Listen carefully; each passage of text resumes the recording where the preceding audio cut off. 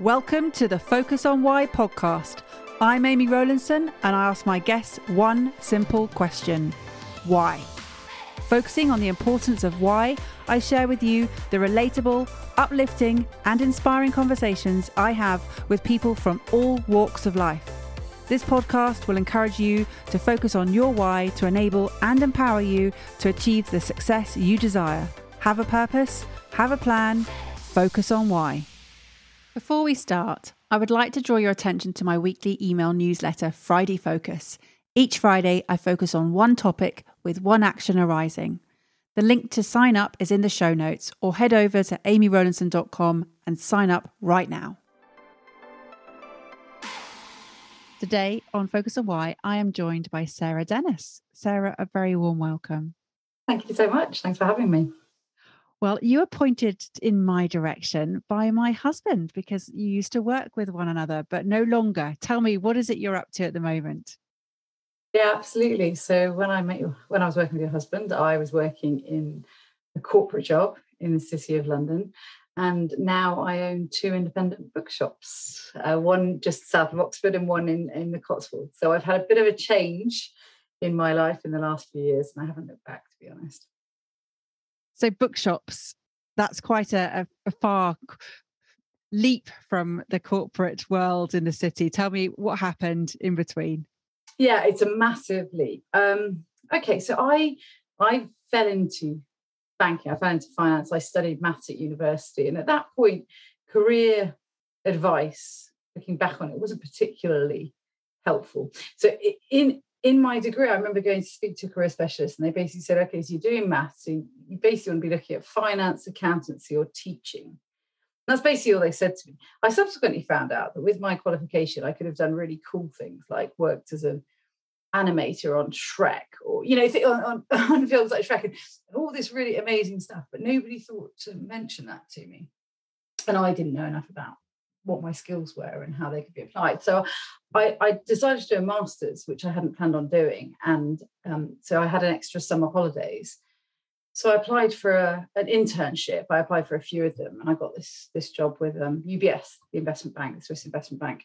And kind of I kind of turned up on the first day, did 10 weeks there and it was fine. The job was all right. The people were lovely and I had a great time in London. And I got to the end of the internship. And I always knew there was a possibility of a job offer. And the job offer came to me. And I wasn't sure I wanted to take it because I'd found the job, like I say, just okay. But they offered me guaranteed graduate position. And bear in mind, this was September, the year before I was due to graduate. So it was a full year before I was due to graduate. They offered me a full-time graduate position, obviously a decent salary. But then when I said to them, but I want to go travelling, they said, that's no problem. We'll defer your entry for 9 months. So not only did I have all this signed and sealed before I even went into my final year at uni, I also had some time to travel, which is something I'd always wanted to do. And I thought, well, okay, I'll do that. And I'll go into banking for like a year or two, and then I'll work out what I really want to do.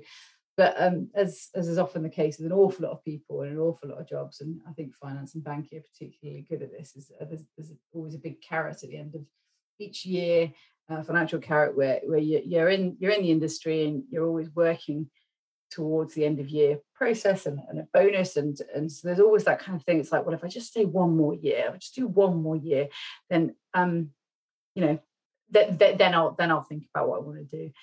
And my career went really well, actually.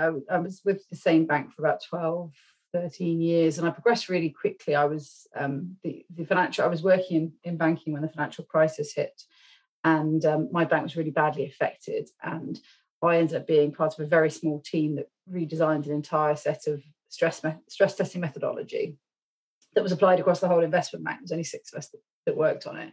So it was really high profile and it was, very stressful. And it was working with some really interesting, intelligent people. But it was really hard. And it was also internally, we were trying to shift the culture, which people just weren't interested in us doing, but we had to do it because things had not been working the way they should have been. I actually was planning on leaving quite a few years before I did. But then my boss sat me down and said, look, so I basically sat down with my boss and said, I'm feeling unfulfilled. The job job isn't what I want to do anymore. He said, okay, how would you feel if I could offer you a job in New York? And I said, okay, I'll go to New York, because I love to travel, and New York's a great city. So I got relocated to New York, which was fantastic. But within about 6 months of me moving to New York, I realized that I was basically doing the same job, but just in a different country. So I was having a great time, and meeting some wonderful people, but the job was just very unfulfilling. I moved internally again, and that got a bit better, but it was still not what I wanted to do. And then my dad got diagnosed with pancreatic cancer, and he was given, I didn't know at the time, he was given about 3 months to live.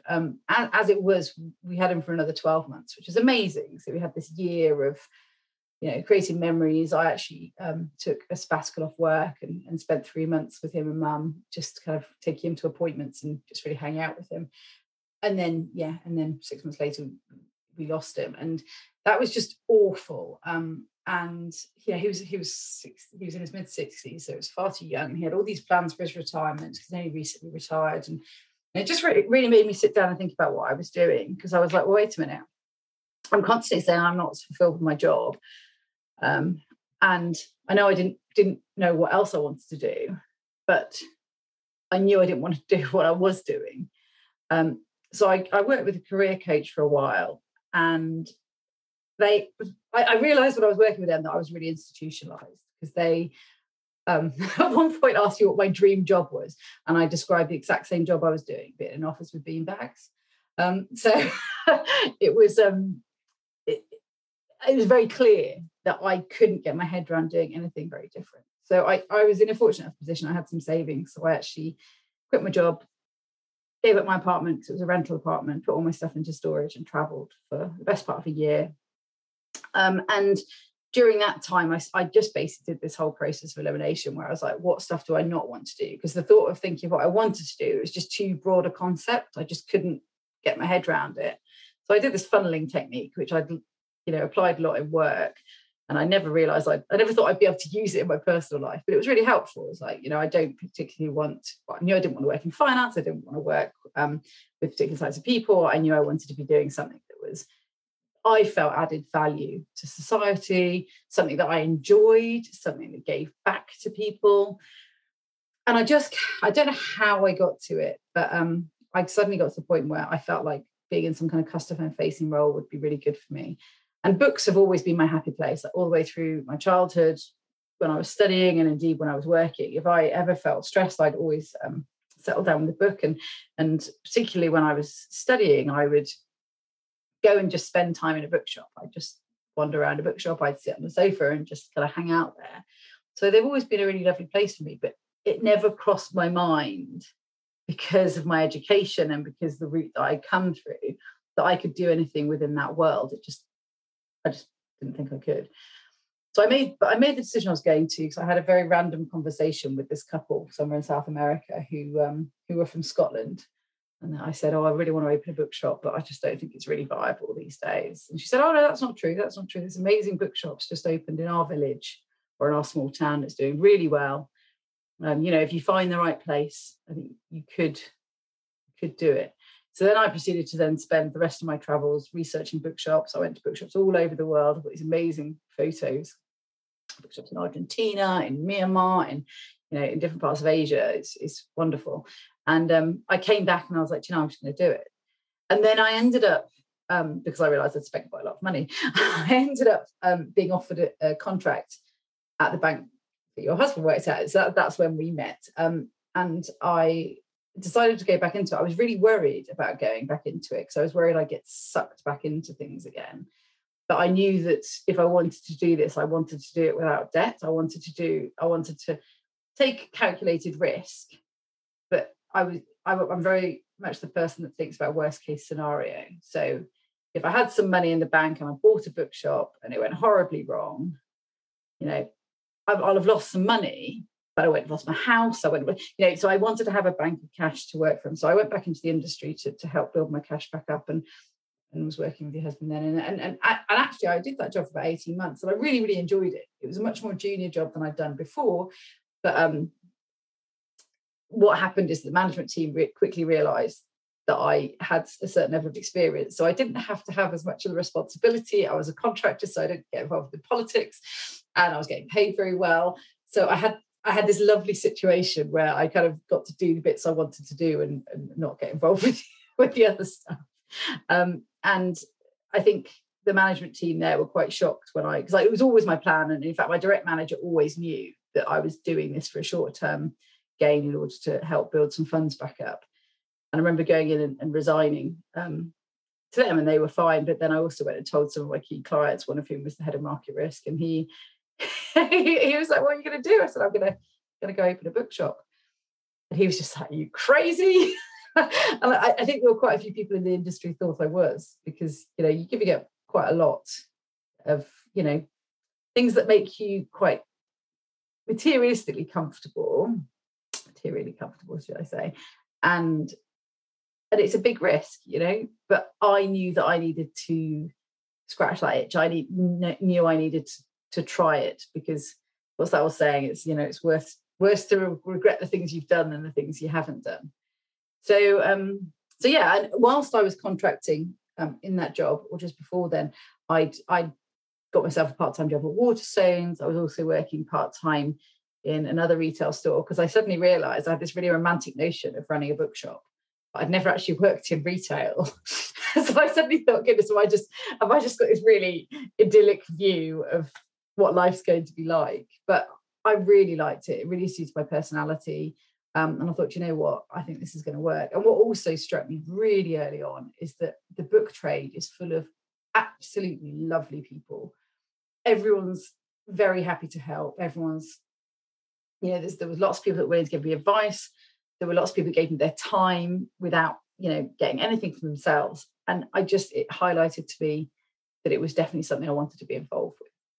So you asked me one question, and I've just given you a really long-winded answer. But that's how I ended up doing what I'm doing.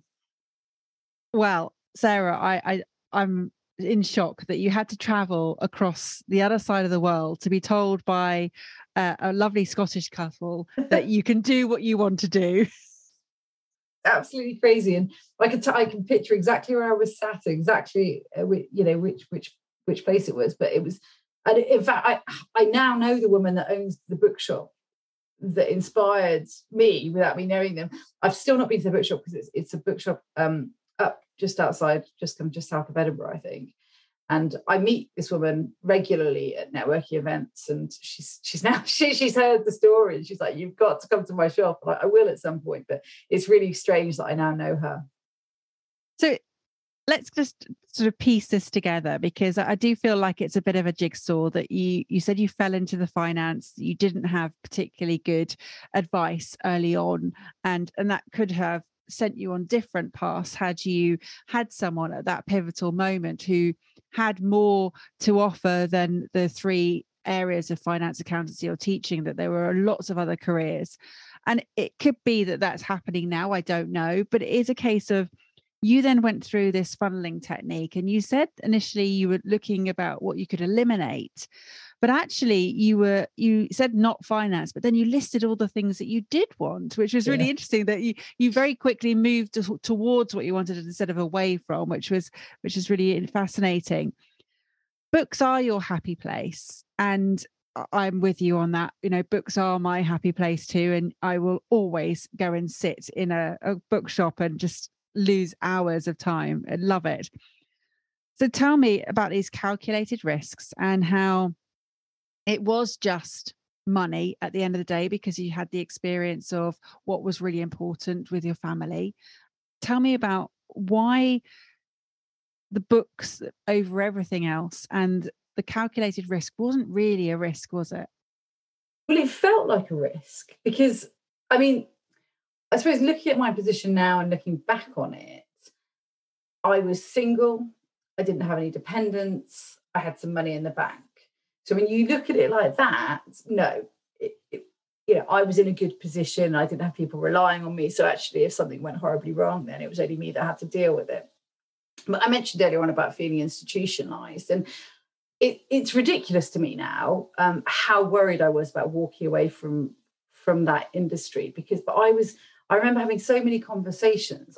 that I just couldn't get my head around. You built your lifestyle up to such a level, and I wasn't particularly extravagant, but just the nature of, if you're getting paid a certain amount of money, you make decisions. Like, I lived in a very nice apartment, and I just always talk about, how much my haircut used to cost. It was crazy in New York, just things like that. But it's just kind of what you did, because your network was such that they recommended places like that. So you just went to them. And then, so suddenly your expectation or understanding of what's a lot of money really is very different to a lot of other people. So what I was nervous about is, I was just nervous about how I would be able to kind of enjoy my life and be happy and be able to still do the things I want to do, because I love to travel, and it was really important to me that I'd be able to still do things like that, spend time with my friends and family, whilst adjusting my financial situation so much. What I did by going traveling is that I basically kind of reset everything, because I actually traveled on a bit of a budget. Not a massive budget, but obviously a lot less than I've been living on. And so what that then meant is that I could reset, so that when I actually ended up coming back to the UK, it also helped that I'd been living in New York, and then I came to the UK again, because that meant that it was another reset. It was like, okay, so now I'm starting a new place.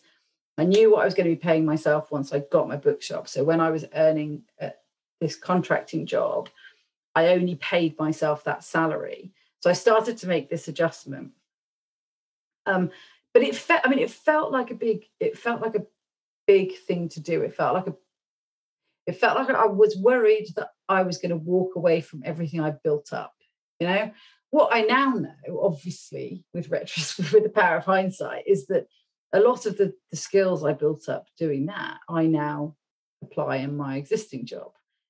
You wouldn't think that a stress testing analyst would be able to have similar responsibilities or skills to a manager or an owner of a bookshop. But actually, there's an awful lot. I'm not just an owner of a bookshop. I run a small business. I run a couple of small businesses, and that involves an awful lot of things. It involves project management, it involves finances, it involves a whole bunch of stuff, that the skills that I'd developed previously. But at the time, I just thought I was just throwing it all away. I thought I was just going to walk away from all this stuff I'd spent so long building up. So it felt like a risk. It felt like a difficult decision. But looking back on it, it was the right, it was fine. And that fulfillment piece that you said, that you sat down with your boss and you said, I'm not feeling fulfilled. And he thought, okay, well, let's take you across to New York. And then you realized it was just the same job, different four walls. And, that actually your vision was, again, the same job, if you were then thinking what you really wanted, but with beanbags, a trendy office, as opposed to a more corporate environment. So more color and stuff. But when you actually focused on those positive elements, that using your funneling technique, and you said you wanted to add value to society, you wanted to enjoy what you did, and you wanted to give back to people. Tell me about the fulfillment piece now. The thing that I love about my job now is that we sell books. Yeah. So we're a shop, but we pride ourselves in being so much more than that. We are so community focused. We have really strong relationships with a lot of our customers from all ranges, all backgrounds. So the pandemic was a great example of that. There were people that very elderly, were ill, that we knew didn't have people around them. And we ended up being their support network during lockdown. I had a really lovely experience less than a year after I took on the shop, where a man came into the shop and he was looking for a particular book, and it was something to do with dealing with grief. And we just started talking, and it turns out he was in town. He didn't live in town. It turns out he was in town because his mum had just died, and he was there for the funeral, and he wanted this particular book that he'd found really useful, that he wanted to give to other people. And we started talking, and it turns out it was actually the anniversary of me losing my dad that week as well. So it was all quite emotional. But we ended up having this really long conversation about loss and about bereavement and about the people that are important to you, and just it's a conversation that still moves me to tears now thinking about it. And he went off, and I at the time was blogging as part of my shop, so I'd always done quite book specific blogs because that's what my predecessor had done. And in that particular instance, I thought, you know what, I'm going to just break the mold, and I'm actually going to talk about something that really has affected me. And I talked about this conversation, and then shared it on the newsletter, and the response I got from my customers was just overwhelming. And then he then got back in touch with me. He also then came in a following week later and bought me some flowers and just said how it had been such an amazing thing, because I think although he had people around him and family around him, he was struggling to communicate with them how he was feeling, yet he felt okay doing it with me because I was a stranger. That's one example of so many of these different experiences we have in the shop. People come in and they just feel like they can talk to us about things that are bothering them, things that are troubling them, things that they might need some help with. We're not qualified in any way, but there's something about the environment that we create that makes people feel like they can talk to us. And that is immeasurable in terms of, job satisfaction. It's just, you come away from a day at work where something like that's happened, and you just feel like you've done something that matters, Never have had that in my old job. And is it because you get to see the whole process? So you see all of the journey that you're taking people on. I mean, obviously you don't see it for everyone, you don't see the ripple effects of when someone comes in and you make a recommendation of a book and then that goes on to change their life. I had a episode back in episode 15, so we're right at the beginning of this podcast, and it's called Books Change Lives, and we had two lovely guests, and they talked about, it was Berenger and Vicky, and they talked about what their particular book meant to them and what it's gone on to change, how it's gone to change their life.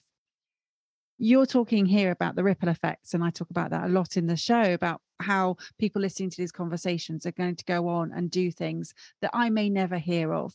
Some people reach out and they say, okay, I recognize that was a catalyst. I just want to say thank you, and this is what I've done since. Other people might never realize that you were the catalyst to an onward journey for them. Yeah, that's pretty amazing. And especially having kind of been at the receiving end of that as well, because there have certainly been certain people I've spoken to, that couple in South America, and there are various other people that I could name as well, that I've just had a random conversation and it's really made you think. To know that just by being open and talking to people about your experiences and what you've realized, and to know that could then have a really positive impact on their life, is just amazing. Even towards the end of my time in my corporate career, when I realized that I was just very unfulfilled, I would talk to a lot, especially the more junior staff members, who you could see they were struggling as well, and they were trying to find their footings in the company. And I had lots of conversations along the lines of, you need to think about what you like to do, what you love to do, and try and make it about that. Some people do love the financial world. That's the reason they're there, and that's the reason why they're so successful. There's an awful lot of people in the industry that don't. And like I said to you earlier on, it's because you get caught up in the rat race. But I don't know if somebody had actually sat down with me when I was a lot younger and said that to me. I remember, I think I was very concerned about making sure I had a good quality of life and making sure I could be independent. But if someone had said to me, do you know what, if you actually work hard at what you do, you will make that life yourself, and you will be able to do what you want to do, add value to society, but also then still be able to, support yourself. It would have been very interesting to have seen whether this change could have come in a lot earlier. So it's really special to think that, potentially I could have that impact on people. It's lovely. Yeah, it's really impressive. And you said earlier that you would regret it if you didn't do it. You also can't regret things that you don't know and what they would have done to take you on a different journey. You can't go there either, because you just don't know. It is what it is, and moving forward. So having found your footings, as you just helped sort of described it there, and thinking about what you love to do, what is the advice, or what is the key what is the key advice that you would share with people? The big thing is really just to try and clear your mind of any expectations about, especially people that are trying to shift in their careers from one thing to another. Try and clear your mind of expectations of what you think people think you should do, and really just break it down to basics. Where do you like to be? What do you like to do in your spare time? Who do you like to be with? What makes you happy? What experiences have you had that have you've remembered?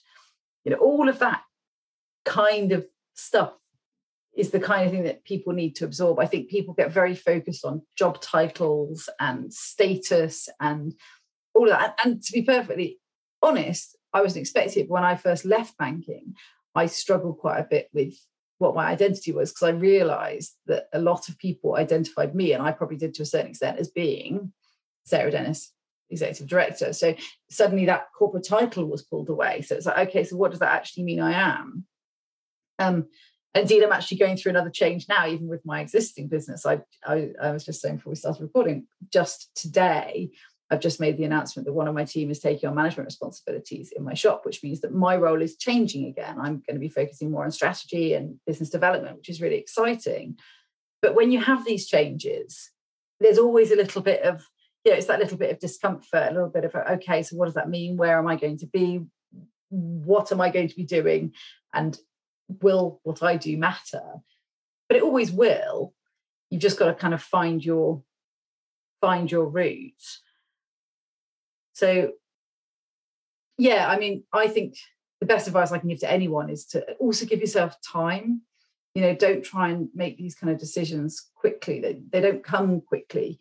And I think also listening to what your thoughts say when you're out for a run, or I was finding the shower randomly, just when you're not thinking about the stuff for day to day, these little ideas pop up. Or a lot of people say when they're asleep and then they wake up, always have a way to write something down when you wake up, because I think that you'll often get inspiration where you least expect it, and need to kind of listen to that or pay attention to that when it happens.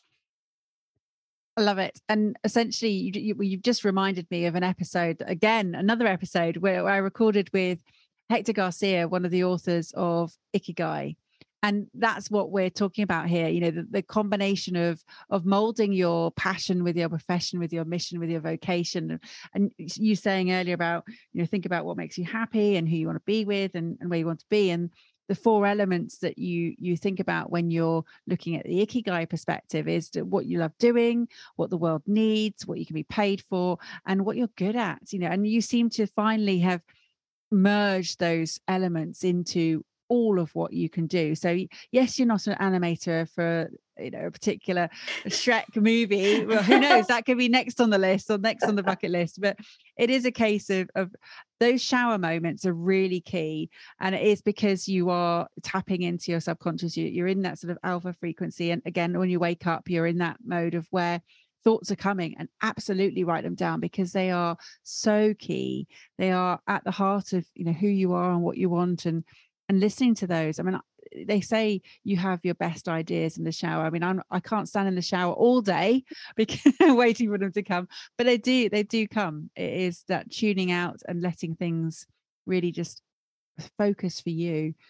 And I also think that listening to people that matter to you, listening to those around you and bouncing ideas off other people, I think that's always really good. I remember my sister saying to me when I came back, I took a break from my traveling halfway through, came home because she'd had her first baby, so it was my first nephew, and I was hanging out with her and getting to know him.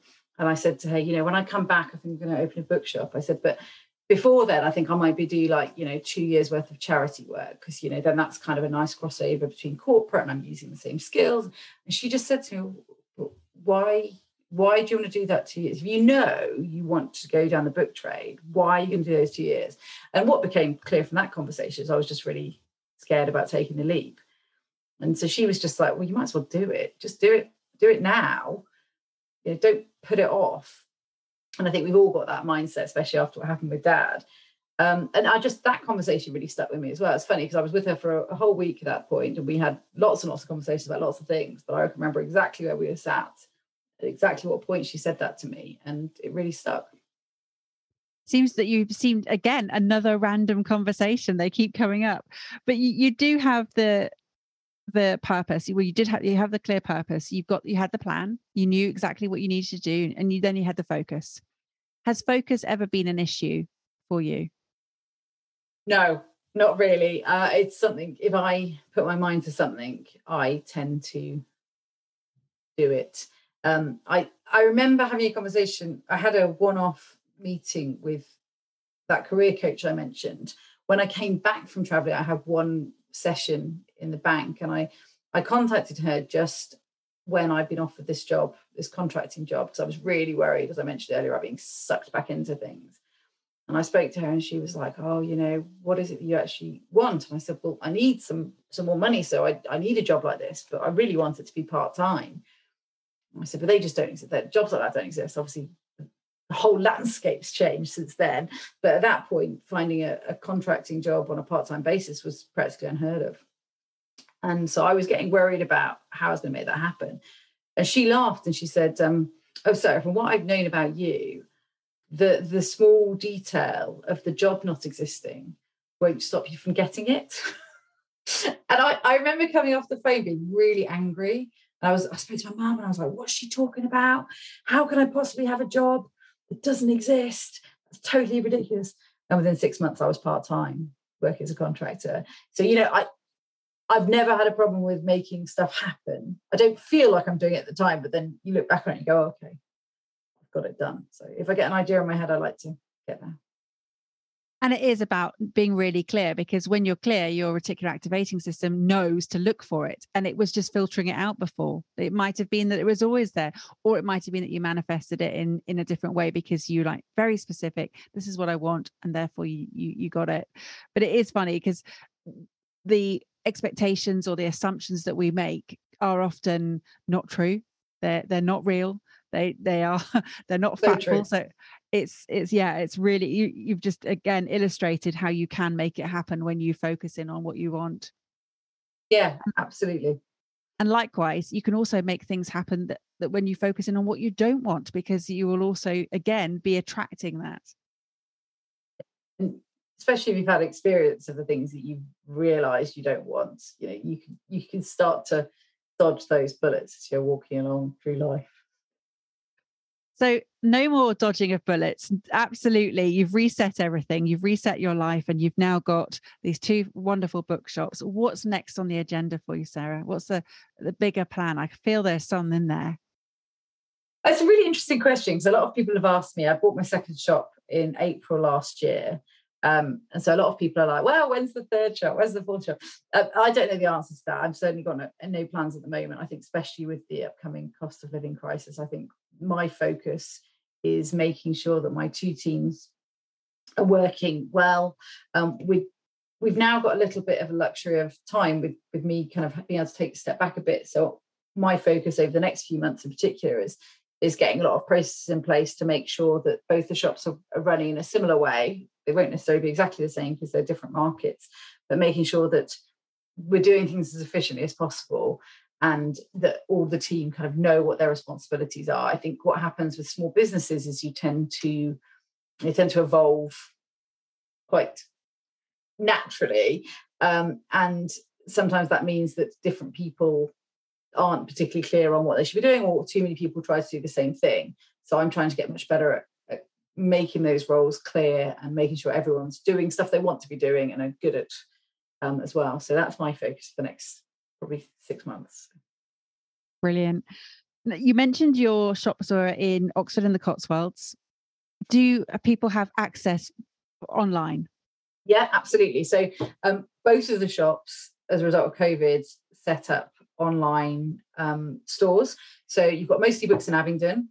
So you just Google Mostly Books, but our website is mostly-books.co.uk. And the shop in Stowe is called the Borzoi Bookshop, which is named after the Borzoi dog that the original owners owned. So that's Borzoi, and the website is just borzoibookshop.co.uk. Both of them have got online stores, but the websites have also got information about the shops and visiting us and other things we've got going on, events, book clubs, that kind of thing. And how do you differentiate yourselves? For us, it's all about customer service. It's all about the customer experience. We know that we can't compete on price with Amazon. We can't compete on price even with Waterstones or even like large bookshops like Blackwell. So that's now part of the Waterstones family. Until lockdown, we didn't have an online shop, because I just thought it wasn't worth doing. I thought it was going to be a lot of effort to put our stock on there, and no one would buy it, because it was more, you could click on our website and you'd have to pay £1 or £2 more than if you clicked on Amazon or Waterstones. But obviously when lockdown happened, we had no choice. I had to have some kind of shop front, and that was the only way we could do it. And what we've realized is that because people appreciate what we do, they appreciate our business, they appreciate my team, they appreciate what we do on an individual basis, but also for the community. If they have to pay a little bit more so that that is retained for the community, they're happy to do so. So actually, it's taught us a lot in terms of, I guess, the value out of our businesses and what it means to people locally, but also we have an awful lot of supporters, from across the country and indeed internationally. So it just, it was an interesting journey, because I think if it hadn't been for the pandemic, I probably still wouldn't have an online store. Well, there we go. The evolution of the bookshop for sure. Sarah, it has been such a pleasure. How could people get in touch with anything else on social media? You mentioned the two websites there, but is there a way they can follow you elsewhere? Yeah. Both the shops are on social media platforms. So Twitter, for Borzoi Bookshop, all of the handles are the same. So we're on Twitter, Instagram, and Facebook. It's all Borzoi Bookshop. Mostly Books, we've got some slight differentials. So we've got Mostly Books _shop on Instagram. We've got Mostly Reading, because somebody in the States had Mostly Books, on Twitter. And then we've got Mostly Books Abingdon on Facebook. Both the websites also have a contact us page. And if anybody needs to get in touch with me directly, my email address is sarah@mostly-books.co.uk. Amazing. Well done for escaping the institution, the rat race, and for believing in your own dreams, because you certainly have made them happen. And it's been an absolute delight hearing how you made it happen today.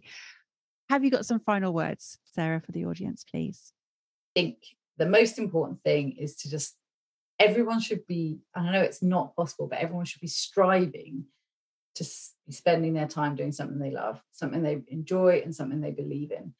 And if they're doing that, it just makes life just so much better. It just makes the time you spend at work so much more satisfying. So I can't recommend that highly enough.